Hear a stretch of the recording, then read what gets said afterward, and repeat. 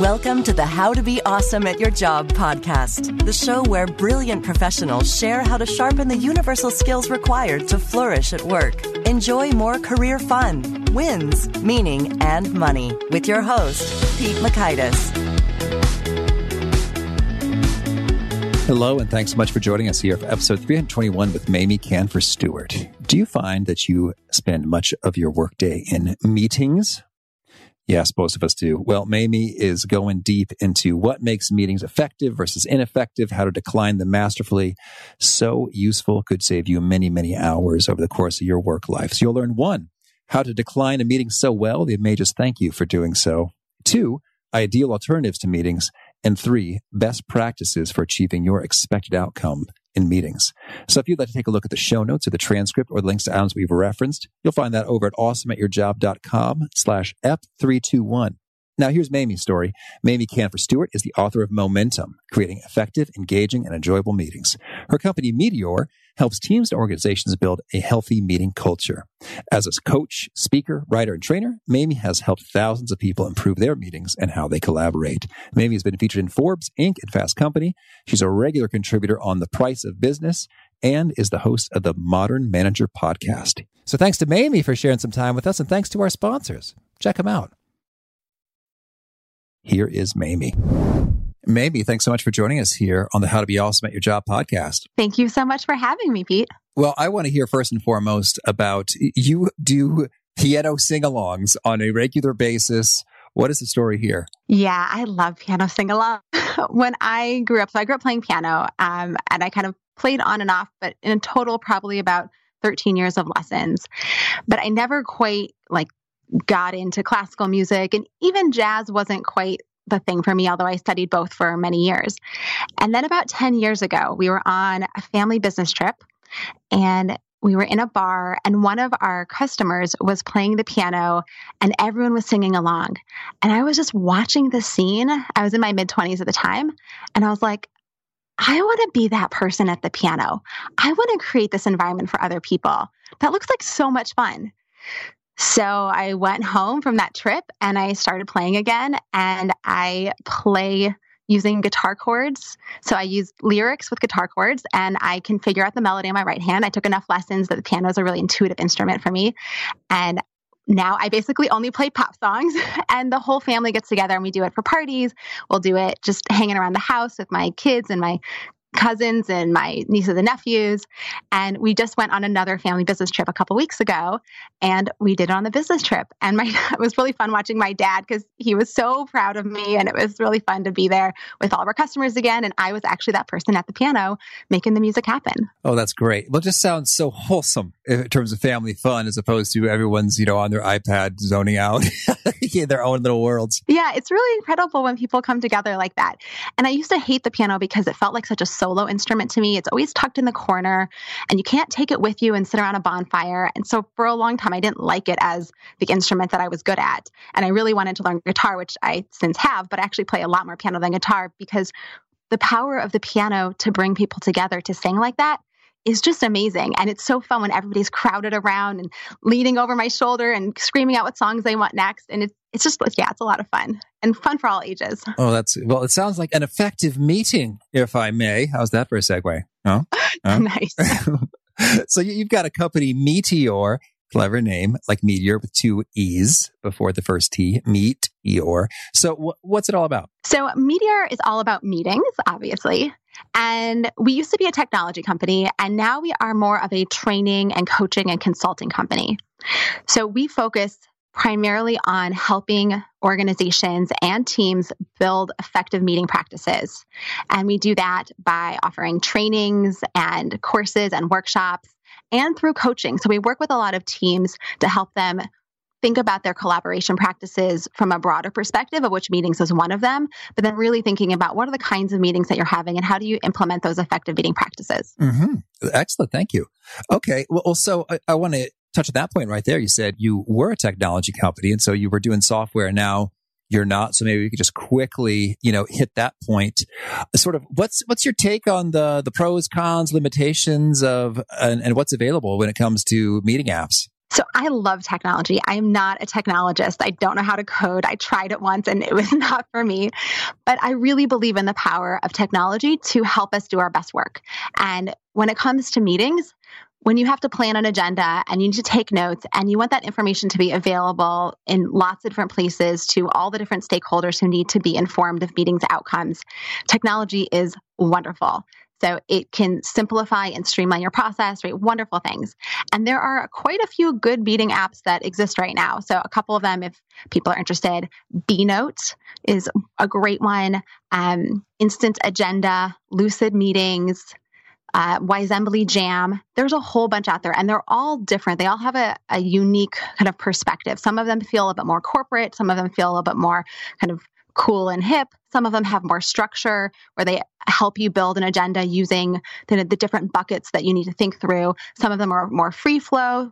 So they're kind of all over the place, but it's really about what you need to integrate with your own technology and what you need as a meeting planner or participant to get the most out of your meetings. Right.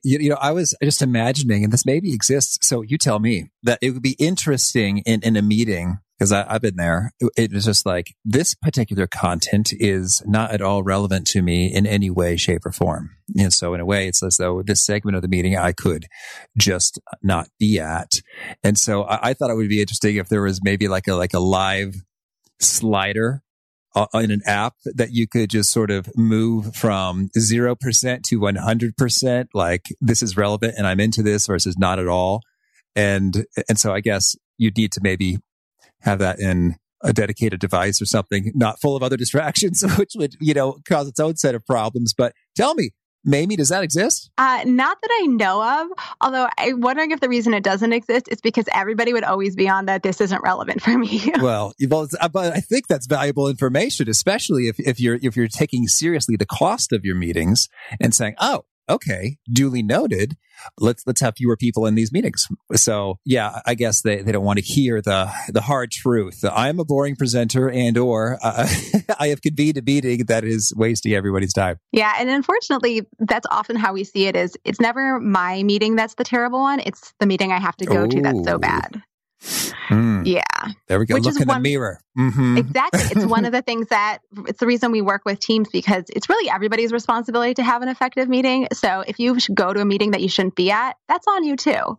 It's not just, oh, woe is me, I was invited to a meeting, I have to show up. And if you're planning a meeting, you got to be on it too. You got to be thinking a lot about who are the right people. And there are many practices, and none of this is rocket science, but there are clear steps you can walk through to figure out, is the meeting the right next step and who should be there? Okay, now your book Momentum covers a number of these principles. Maybe first and foremost, we'll set a little bit of the why or the stage in terms of, to what extent are poor meetings just terribly destructive and sabotaging, companies and organizations' efficiencies? My hunch is the answer is a lot, but if you could maybe contextualize that and to see, is it just a little bit, a lot, or a lot? Well, the problems with meetings are quite vast and really varied. So they are costing people their energy, right? Everybody has been to a meeting and you walk out of it and you're like feeling so drained and frustrated. It was a waste of time. You have so many other things to do. Now you're going to have to work late. Like, that is a real cost on people, and it's a cost for the company. And we can't always quantify that, but I'd say it's a cost in lost productivity, and it's definitely a cost in engagement, which companies are thinking a lot about. How do we increase employee engagement? And the numbers of engagement right now are very low. It's something in like the 20s or 30% of employees who report being engaged at work. And when you're going to 5, 10, 20, 30 meetings a week, that has a big impact on how you feel about the company and the work that you're doing. So that's one form.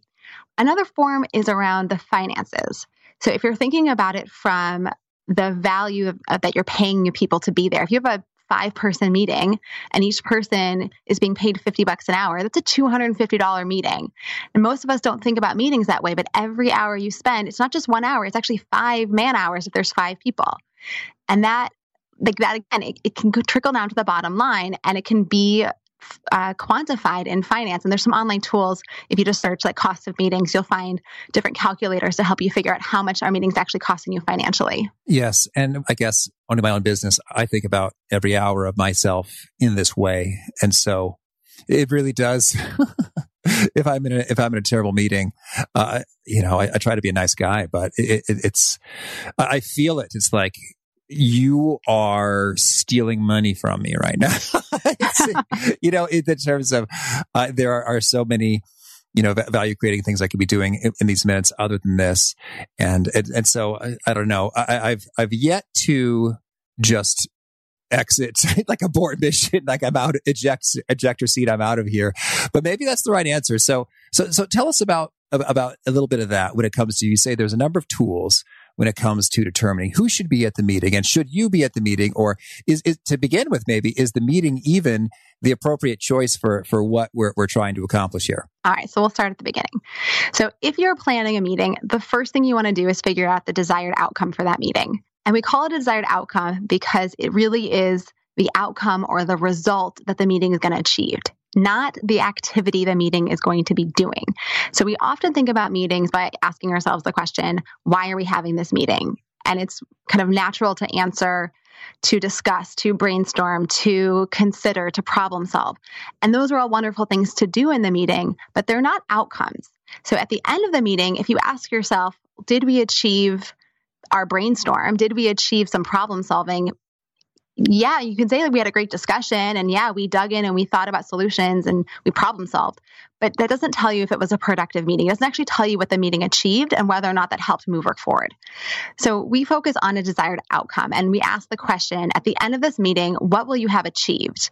What will be there? It'll be something like a list of potential ideas for further investigation, or a decision that's made and agreed upon, or a plan for the next 3 months with clear metrics for success, or alignment on this complicated information that we need to have a shared agreement on how to move forward. It can be written in many, millions of different ways depending on what the meeting needs to accomplish, but you're focusing on that outcome. I think my least favorite outcome that I've heard for a meeting is to just kind of see where we're at. And and I suppose maybe there's a kernel of something that's workable into a valid outcome there in terms of, like you said, like we need to have we truly do need to have understanding of who is doing what and where it stands in order to come up with, I guess the true outcome would be the plan going forward, or a elimination of redundant efforts, would be the success for that meeting. Yes. And that it does happen on occasion. We say meetings that are about sharing information usually aren't meant to be meetings. So there's lots of different ways and alternatives to meetings. So we can talk about those for a minute. Right? You can send an email. If it's just, here's some information you all need to know, here's an email that explains it. If you need people's input on something, but you don't actually need them to interact together, you can write up a memo or have a shared document of some sort, put it online and ask for people to give input. And they can leave comments and edits and ask questions, but they can do it on their own time. And you don't have to bring them together in a room to do that. You can also use chatting tools or other different forms. And even an alternative to a group meeting is lots of small one-on-one meetings. So instead of me bringing 5 people together and taking an hour for the 6 of us to meet, I could go around and have a one-on-one with each of those people and spend 10 minutes with 5 people. I'm still spending 50 minutes of my time, but they're only dedicating 10 minutes to me. So I've saved them 50 minutes because I went one-on-one, because I didn't really need them all to be in the room together. I just needed to get their input on something. And it was, maybe too complicated to send in a document, or maybe it's, too important, and I really want to make sure that they understand what it is I'm sending, and I want to talk to them face to face. So there's lots of ways to communicate besides meetings. So I love that. Those many alternatives to meetings. And another one I'm thinking about is just a survey, in terms of, I need your input. Maybe you're commenting on the document, or maybe you're just kind of filling out a survey with its SurveyMonkey or Google Forms or Typeform, which I think is so cool, are handy ways to collect that. But what really blew my mind there is that one-on-one approach, not only mathematically is that saving huge cost in terms of everyone together versus one at a time, but it's also in many circumstances likely to improve the input that you're collecting, because people are not sort of censoring themselves like, I don't want to offend, these other 4 people in the room by stepping on their toes or making them think that I thought that their work was lame or that I'm questioning their judgment or their smarts or, whatever. So you could not only save time, but even get superior input and build better relationships all in one fell swoop, by having multiple sort of one-on-one meetings versus the longer group meeting. That's huge. Absolutely. And many times it's even easier to schedule because finding an hour for everyone to overlap can be really hard. But finding 10 minutes with each person, especially if you're using a tool like Mixmax or Calendly or a couple other scheduling tools where you just send them your link and they grab 10 or 15 minutes on your calendar, it is so much easier to get those 10 or 15 minutes with people individually than trying to find that hour where you all overlap. Oh, I love it. Well, so then let's cover we talked about when a meeting is appropriate and there are alternatives to the meeting to achieve those aims. Yeah, I'd love to get your take if we're on the receiving end of a meeting request and you're having a heck of a time seeing how that is helpful for you to be there, or even it's maybe slightly helpful, but kind of way down low on your priority list compared to the other sort of much more compelling things for adding value for the organization or achieving the key goals, et cetera. How do you do that dance in which you are declining a meeting? Particularly if it comes from someone with, higher, power or authority or title in the organization. It seems like it may not be the right answer to say, nah, I'm out. I wish we could do that, but no, most of us can't do that. There are a bunch of different ways you can approach it. So first is if you don't know what the meeting is about and what the meeting is meant to achieve or why you were asked to be there, you should absolutely ask. And it is totally okay to say, I would really like to make sure that I'm prepared for this meeting. I'm not 100% sure what I can do to be ready or what value or why you've asked me to attend or what perspective you want me to bring, or I really want to be ready for this meeting. Can you tell me what the meeting is going to achieve so that I can make sure I have all the information ahead of time or anything else I need to be prepared for? So basically making yourself look like a wonderful employee who's saying, I want to make sure that this is a good use of your time as the meeting leader. What can I do to prepare? Can you give me more information about this meeting? So that's one approach. On the same token, you can also offer, this is my understanding of what this meeting is about. Am I understanding this correctly? So it's my understanding that this meeting is going to be planning for the next quarter and, making some decisions about budget allocation. Is that correct? And if yes, is there anything I need to be doing to prepare for that? So if you want to offer something up, you can say, here's an idea of what this meeting might be about. Is that correct? So that's one way. If you're not comfortable going directly to the meeting leader for any reason, you can, especially if it's not your boss, if it's, maybe from a different department or another colleague, and you just don't feel like they're going to be receptive to that. If you can go to your manager, and again, even if it is the manager's meeting, you can still go to them with this perspective, which is, I was invited to this meeting and I have these other priorities that I know are really important to the team or the organization. Can you help me prioritize here? I'm not sure what is most important. Do you really need me to be in this meeting? Or do you think that this meeting is important? Or can you talk to the meeting leader because I'm really trying to balance all these things and I don't want to drop any balls? So again, you're asking for help from your manager, but you're saying, I want to do this all. It's not that I'm trying to get out of work. It's that I want to keep the quality of work high. I want to make sure that my priorities are aligned with the team or the organization's priorities as well. Oh, that's great. You say, hey, what's the goal? How can we be prepared? What can I do to be in great shape for this? I have yet to have anyone come back and tell me that it didn't work. I think most of the experiences I've had is hearing from people saying, once I came and I asked and I said, what is this meeting all about? Most managers who are calling meetings or most meeting leaders, they actually know what they want to accomplish. It's already in their head. It's why they called the meeting. It's just that they didn't communicate it. So it's not that they are being thoughtless and like, oh, let's just have a meeting for the sake of it. They have something in their head they want to do. They just haven't explained it or put it in writing or told anybody else. So they're most likely going to come back and say, oh, this meeting is about, we're going to talk about this customer and our strategy for, how to handle them. And then you can have another conversation. If you're thinking, I don't know that I need to be in this conversation, that's a different conversation because you can say, now I know what this meeting is about. And I'm not 100% sure that you need me for this meeting. I have a lot on my plate. Is there something I can provide ahead of time? Any information I can share ahead of time about this client or whatever the meeting's about. And you can also let them know, if I don't attend, I am aligned with whatever outcomes you guys decide on, and I accept any tasks that you allocate to me. Now, you have to be willing to go with that if you're going to say it, but you're basically trying to get out of the meeting by saying, I'm willing to go with a group and I'm willing to take on responsibility for whatever decisions are made. Okay. That's a nice one.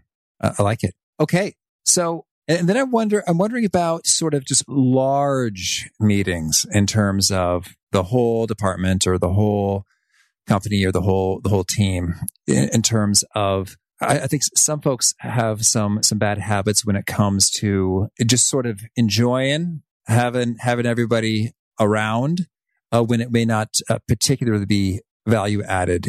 Sometimes I think there's some sort of emotional, familial dimensions to the game. There's definitely like a thing about inviting lots of people to meetings as a way to build relationships. And I've seen this multiple times. A lot of teams use their kind of standing weekly meeting or their all department or all hands meetings as ways to build relationships and connection with each other and with the company, rather than for whatever said purpose they're actually trying to achieve. Like, they'll say, oh, this is, it's our weekly meeting. We're going to go over what everybody's up to, or we're going to report out the numbers. But really, they're only doing that because they're subconsciously trying to create a sense of connection between people, between the organization. And there are wonderful ways to make connection that don't involve bringing a bunch of people together to sit through really boring report outs. So I talked to a number of different teams who've tackled this in different ways. Some of them have started kind of after work get-togethers. Some of them, will go on a one-day team building retreat and just have fun. Some will do lunch and learns. I love this one story about a company. They started a book club that was an opt-in, so you didn't have to read the book, but if you wanted to, you could. But anybody would show up for one lunch every month, and whoever had read however much, and then they just talked about it. And it was a chance for them to talk about something that wasn't work related and get to know people in a different way. And they chose all kinds of books, fiction books, business books, books on the future of work. I mean, all kinds of cool stuff.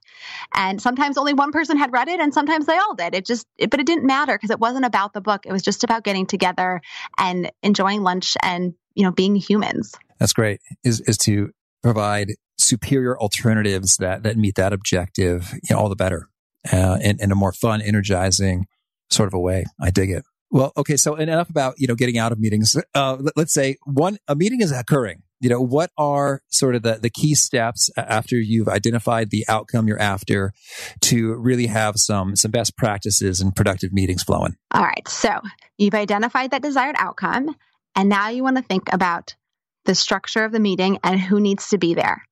So for the structure of the meeting, there are a lot of different flows, right? What activities are you going to do? How much time do you need to allocate? Are you going to break people into small groups, or is it always going to be one big discussion? Are you going to have any pre-material for people to consume so that when they come in, they're ready to jump into the content and you don't have to spend the first 20 minutes getting them up to speed? So there's a whole bunch of things you can do around structure and agenda that will help you make sure that the meeting achieves the desired outcome. But again, if you don't know the outcome, you can't really design an agenda to achieve it. So you got to start with that outcome. And then in terms of the people, it's the same thing. If you know what you're trying to achieve, you can think through who needs to be in this meeting to get to that outcome. And I've heard from multiple people that they'll have a wonderful conversation and they'll get to the end of the meeting and then they realize that the key decision maker isn't there. And so then they have to have another meeting with the key decision maker in which the key decision maker asks all the same questions and wants to go through all the same options that the group already discussed. So they basically have to have like a repeat of that meeting. And it's really unfortunate because if the meeting leader had been really thoughtful about who needs to be in this meeting to get to that outcome, if you know the outcome is a decision and not a recommendation, then you want to make sure that you've invited the right people.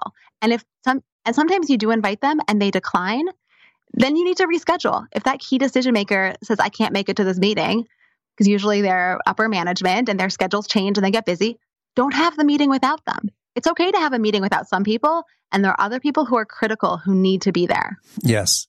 I'm thinking back to someone I know who mentioned in his career, he had a rule for his meetings attendance which was that he always insisted that there be a clear outcome and a decision maker present, and he just would walk out of meetings if those two criteria were not met, which is bold. So, but point well taken. That if that's your objective, it is impossible to achieve some objectives without certain people there. So yeah, don't go there if you don't have the key people in the room. Yeah, and I've been to meetings. I've actually seen people walk out of meetings before because they realize it's not a good use of their time. And in some cultures, that really will not fly. And in other cultures, it's totally acceptable.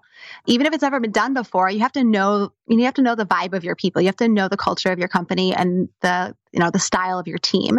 But I've seen people say, you know what, this discussion's really interesting, but I'm realizing it's not actually very relevant to my work. So if this is the only topic we're going to cover for the remainder of the meeting, I'd actually just like to get back to my other work because I don't really think you need me. And teams will be like, okay, that sounds fine. And sometimes they'll say, actually, no, there's another topic. Maybe we should flip the order and talk about that one now because you need to be here. And I've actually done that in meetings where I've said, I looked at the agenda and I've said, oh, the thing they really need me for isn't till like the end of the meeting. So is it okay if I show up halfway through instead of starting at the beginning and sitting through the first half of the agenda that they don't need me for? That's good. Absolutely. Well, then I'd love to get your take then. When you're in the heat of the meeting, what are some pro tips for keeping that conversation moving toward the outcome that you're trying to hit? This has got to be one of the hardest things, is being in a meeting and watching it go off tracks and feeling like there's nothing I can do about it. We actually just wrote an article about this on our Meteor blog, so you can check it out there. But there are a couple of approaches, and I want to reiterate, this isn't easy stuff. I was actually just in a meeting with about 20 people. I was not leading it, and I was watching this debate unfold, and it was really souring the energy of the room. And it was painful to watch. And I really was just trying, I was sending vibes to this one person being like, please stop talking. Please stop hammering on this. We really need to move on. And afterwards I was like, oh my gosh, I was totally that person who saw this meeting crashing and I didn't do anything. And this is my business. I should, be the first one to jump in. So, I want to reiterate, this is not easy stuff, but there are things you can do. So some of the things that we recommend, and coaches have to coach themselves too. So some of the things I recommend are, one, asking a question. So questions open up thinking in a way that statements don't. So if you jump in and you're kind of interrupting and saying, it seems like this conversation has gone off track, you're kind of asserting a judgment in a way that other people might respond with a stop interrupting us, we're having a conversation here. But if instead you ask a question like, I'm listening to what you're all saying, and I'm trying to connect how this train of thought is going to help us achieve our outcome. So I'm not suggesting we stop. I'm just trying to understand the connection. Now you're actually asking people to respond and say, oh, how is this helping us achieve our outcome? Oh, maybe it's not. Maybe we could table this for later. So you can use questions to guide a conversation. Another approach is to just, suggest that it get taken off the table right away. So this is what I wish I would have done. I wish I would have said in that meeting, this is really important conversation that we're having right now. I don't think it's the most important conversation for this whole group to be having. I'm wondering if we could have a subgroup tackle this topic after the meeting ends, or maybe next week when we can find time to get together. But I feel like we have a bunch of people in this room that this conversation isn't relevant for. And that's often what happens, is when conversations go off track, it's maybe a few people who are interested in the topic and you start getting into the weeds, but it's actually not relevant for the whole group, or it's not going to help you get to that outcome. And that conversation doesn't need to stop. It just doesn't need to happen right then. It needs to be taken offline for a different meeting or a different conversation. Lovely. Thank you. Well, and now any thoughts when it comes to doing the capturing of the notes and the actions and the follow-up activities? Oh, yes. So nobody loves taking notes. At least I haven't met anybody who says they love taking notes. It's not a fun job. It often can feel very administrative, but taking good notes in a meeting is a really wonderful skill. And you can develop this skill by practicing. But even if you're not, it's hard to engage and take notes and maybe help facilitate and keep things on track. So, it can be a lot for one person to do. So if you're not in that boat of, I want to learn to take good notes and it's going to be, a thing that I do all the time is take meeting notes. Another approach that we recommend for teams is to take notes as a team. So during the course of the meeting, everybody is responsible for writing down key information. If you hear a decision that's made, write it down. You hear a next step that's called out, write it down. You hear a big idea or important information or something that's relevant for you, write it down. And at the end of the meeting, you reserve the last 5 minutes to do a wrap up. And one person pulls up some sort of digital document, could be an email, could be a meeting tool that you're using, could be a Google Doc. It doesn't really matter. We just suggest that it be digital so it could be shared easily. And you type up the notes together. So you do a little round robin. You say, okay, who captured a decision? Or ask the group, what decisions did we make today? And people will call it out and one person types it up. And you build the notes together so that at the end of that 5 minutes, at the end of the meeting, you have now notes that everybody's agreed upon because they all sat there and built them together. And it's instantly shareable. So even people who weren't in the meeting can be informed of the meeting's outcomes. So if you were that person who opted out of the meeting because you didn't feel like it was, important for you to be there, but you actually do need to know what came out of the meeting, if there was a decision that made that affects your work, it can be instantly shared. I dig it. Thank you. Well, tell me, maybe any other, key things you want to make sure to mention before we shift gears and hear about some of your favorite things? Just that meetings can be really fun. We have meetings at such a bad rap, and it's not their fault. Meetings are really a wonderful way to come together and be with your peers and your people and build culture and move work forward. And it does take some effort. It does take some thinking, but that's why I wrote the book. And that's why my business exists, because we can help people do it. It's not rocket science. It takes a little bit of knowledge, a little bit of skill, and mostly a lot of effort. A willingness to say, I'm going to do something about this. I'm not going to let meetings, get in my way anymore. I'm not going to let them be this big distraction. They're not a necessary evil of business. And putting forth the effort to say, I'm going to change this. Excellent. Thank you. All right. Well, now could you share with us a favorite quote, something that you find inspiring? Yeah, so I have a piece of artwork that hangs in my office by fantastic artist Shannon Finnegan, and it's double-sided. And one side says, change is impossible, and the other side says, change is inevitable. And I love this. As soon as I saw it in the gallery, I was like, I have to have that, because I find that is kind of the constant state of being, of feeling like, oh my gosh, changing people's behavior, trying to impact how people work, all of those things. It just feels impossible sometimes. Like our habits and our behaviors are so ingrained to who we are and how we think that it's impossible to change. And yet we're always changing. We're never really static people. We're constantly learning and growing and evolving. And so this dynamic tension that exists within change is just something I love and think about a lot. Oh, thank you. And how about a favorite study or experiment or bit of research? So I've been thinking a lot about this when you sent that question. And I kind of came to 2 conclusions, because I listen to a lot of audiobooks and I read a lot. And I love the Center for Creative Leadership. They do a lot of different research, but I love their work. And it's not a particular study, but the research that's been done on the impact of sleep on productivity and how important it is to get healthy sleep and the diminishing returns that come from working long hours. As an entrepreneur, I started in the mindset of kind of like, oh, you have to, work crazy hours and do everything you can to make this business succeed. And you need to, drive your employees and get the most out of them. And I just that wasn't me. And it didn't really work for me. And when I started reading some of the research about the importance of sleep and work-life balance and all these things, yeah, that makes a lot more sense. I don't want to work 15 hours a day. I have 2 little kids and a husband who I love and I want to be with, and I'm not going to do that. And if I'm not doing it, I'm definitely not making my employees do it. All right. And how about a favorite book? For managers, I love the book Radical Candor. Oh, yeah. It's just, I'm sure you've heard this one before. We had Kim on the show. Yeah, and she's wonderful. But it's just a great book. I really love it. And for non-work related stuff, I love the book Zero, The History of a Dangerous Idea. It's about the concept zero and the history of this idea within mathematics and kind of in life that there could be nothingness. And that there was a time where in math, there wasn't a concept of zero because you couldn't have zero. Zero was not a tangible thing that you could have. You could have 1, but you couldn't have 0. And once 0 became part of the world, it opened up math in a phenomenal way. It allowed for negative numbers and imaginary numbers and all kinds of cool stuff that we didn't always have before that. Thank you. And how about a favorite tool? Well, I already said that I love technology and I love apps. So a couple of my favorites are Mixmax. I use it for my email and I use it for scheduling, and it's a great tool. And I have an app on my phone called Forest, which allows me to grow a tree to keep me from using my phone. Now, at work, I almost never use it because I don't get distracted by my phone at work. But when I'm at home with my kids, it's like, it's this horrible thing that I do because I'm just like, oh, I'm so bored playing dolls. I think I'm just going to get my phone out. So my kids now know, and they will tell me like, Mommy, let's play. Can you grow a tree? And I'll open up my phone and I will set a timer for the tree to grow in 30 minutes. And it basically, every time I open up my phone, it asks me if I want to kill my tree.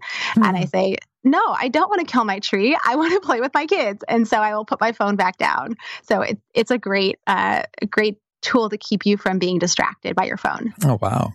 And how about a favorite habit? I love habits. So one of my favorites is to make a checklist of what you want to get done every day. So sitting down every morning, and whether you have a to-do list that you're pulling from or it's just all kept in your brain, however you keep yourself organized, being really intentional, just like with a meeting, know what it is that you want to achieve in that day and make a little checklist for yourself. It helps you stay focused, and that sense of satisfaction when you check everything off feels really good. And if you didn't get everything, you can even do a little mini reflection. So I'll often look and say, where did I get distracted? Or, how did I either underestimate or overestimate how much time something was going to take? And tell me, is there a particular number of things you have on this to-do list? Some people say the 5 most important things, the 3 most important things, the 2 most important things, or no more than 2 hours worth. Or how do you kind of gauge that? I'm not a fan of arbitrary rules. And the same thing happens with meetings. People say, oh, what about the 2 pizza rule? You should never have more than X number of people, or meetings should never be more than 20 minutes or whatever. I don't know. I don't subscribe to those things. I feel like arbitrary rules, maybe they're general rules of thumb that can help, but they don't actually get to the underlying problem. And so if you're being really intentional, it's not about how many things are on your to-do list. It's about what you have the capacity to do that day. So when I look at my calendar and I see, oh, I only have an hour of time today where I'm not in scheduled meetings, what am I going to do in that 1 hour? What's the biggest priority? And it might only be one thing. It might be writing the outline for my next episode of The Modern Manager, or it might be working on the proposal for the client that I'm courting. If I have 6 hours available in a day, it's a totally different list.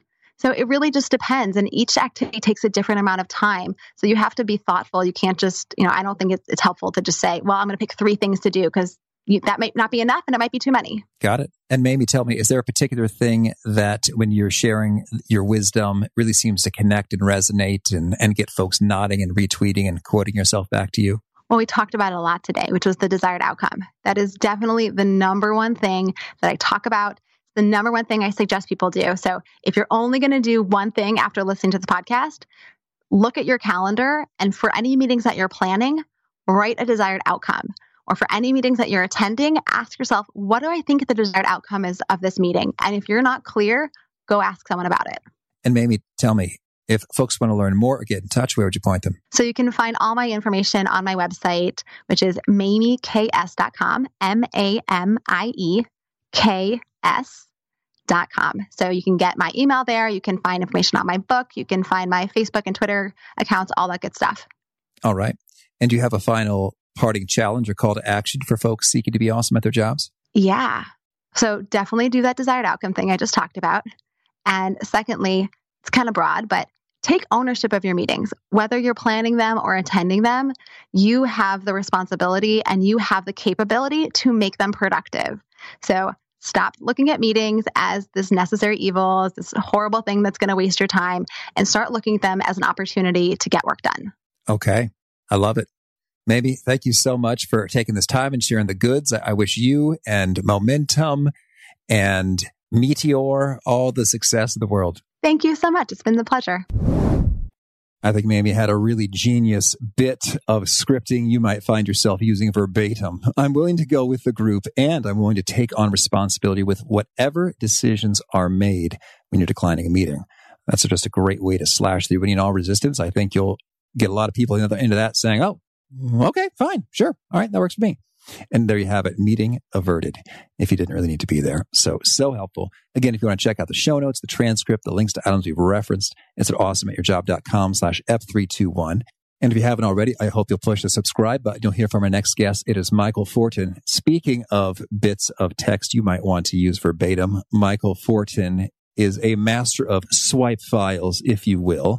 a bit of a copywriting term. Michael Fortin has earned distinction and fame and legendary status as one of the most accomplished copywriters, people who write persuasive words, alive today. So pretty cool stuff. We're going to be chatting with Michael about how you can craft persuasive messaging, whether that's written out in an email or spoken aloud, so that folks are more likely to do what you want them to do. Peace.